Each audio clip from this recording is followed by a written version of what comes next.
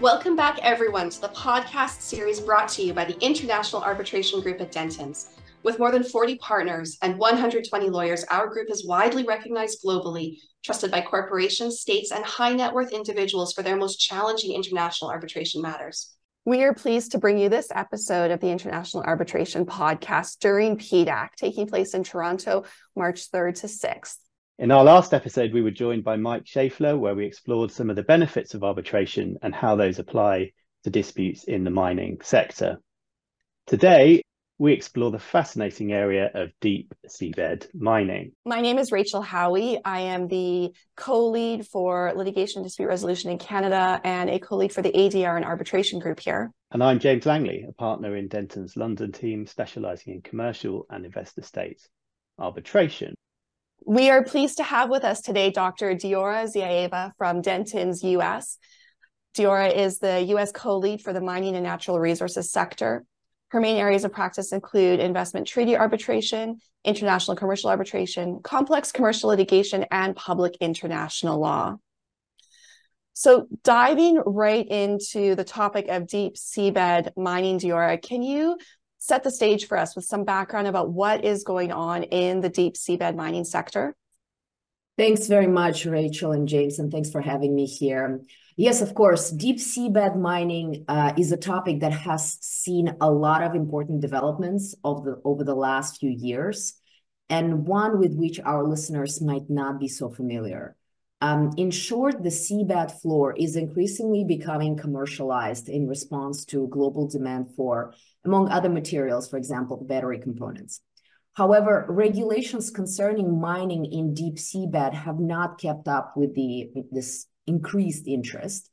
So to start, I think it's important to emphasize what do I mean by deep seabed?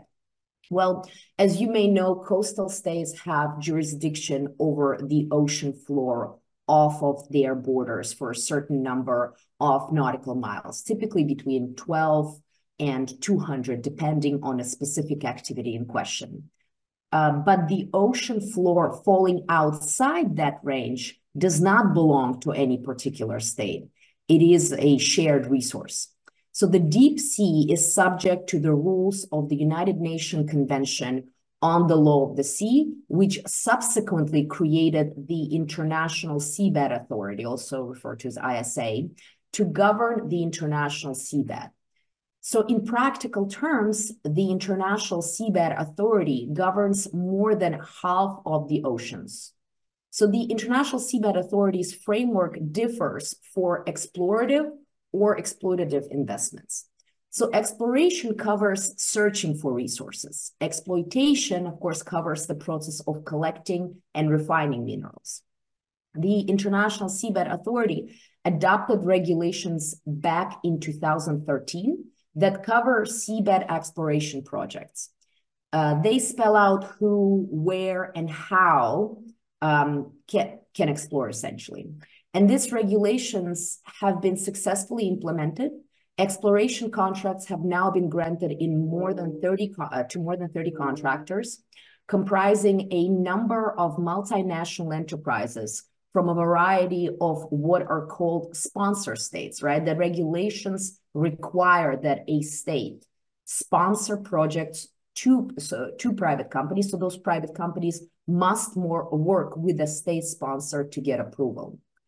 However, terms of exploitative investments have not been so clearly addressed by the International Seabed Authority, despite quite a significant pressure to do so. So in 2021, Nauru, which is a small island nation in Micronesia, triggered a provision in the ISA implementation agreement that gave the ISA 2 years to finalize a code before provisional contracts should be awarded. Nauru is interested, as are many states and investors, in mining the Clarion-Clipperton zone, which is a resource-rich area between Hawaii and Mexico. However, the International Seabed Authority concluded its July 2023 meeting without finalizing mining code. So the consequences of not finalizing the mining code are not yet clear, Under current law, the ISA must provisionally consider mining applications based on provisional rules, regulations, procedures, and norms. But provisional rules are provisional for a reason, and many aspects of that provisional rules are hotly contested. So that's kind of leaves us where we are today, which is ultimately a bit in the dark about the deep seabed mining regulatory apparatus and how it will look like in the near future.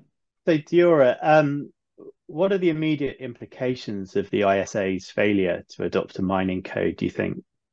Thanks, James. I think the immediate effect is a lack of clarity regarding the requirements for engaging in deep sea mining projects.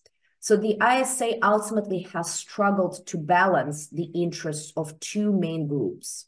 One, those who see deep sea mining as an incredibly lucrative potential industry, and two, those who see it as an environmental danger.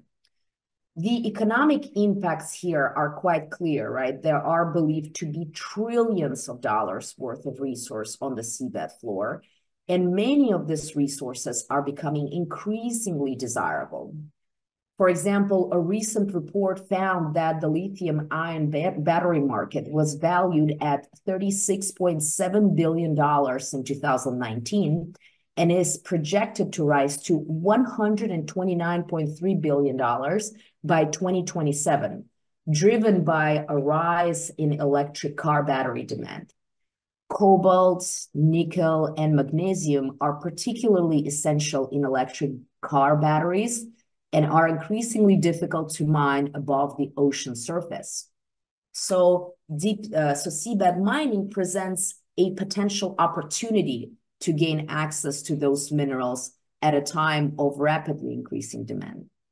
But as opponents of the practice have noted, it is not clearly understood what the environmental dangers deep sea mining could pose.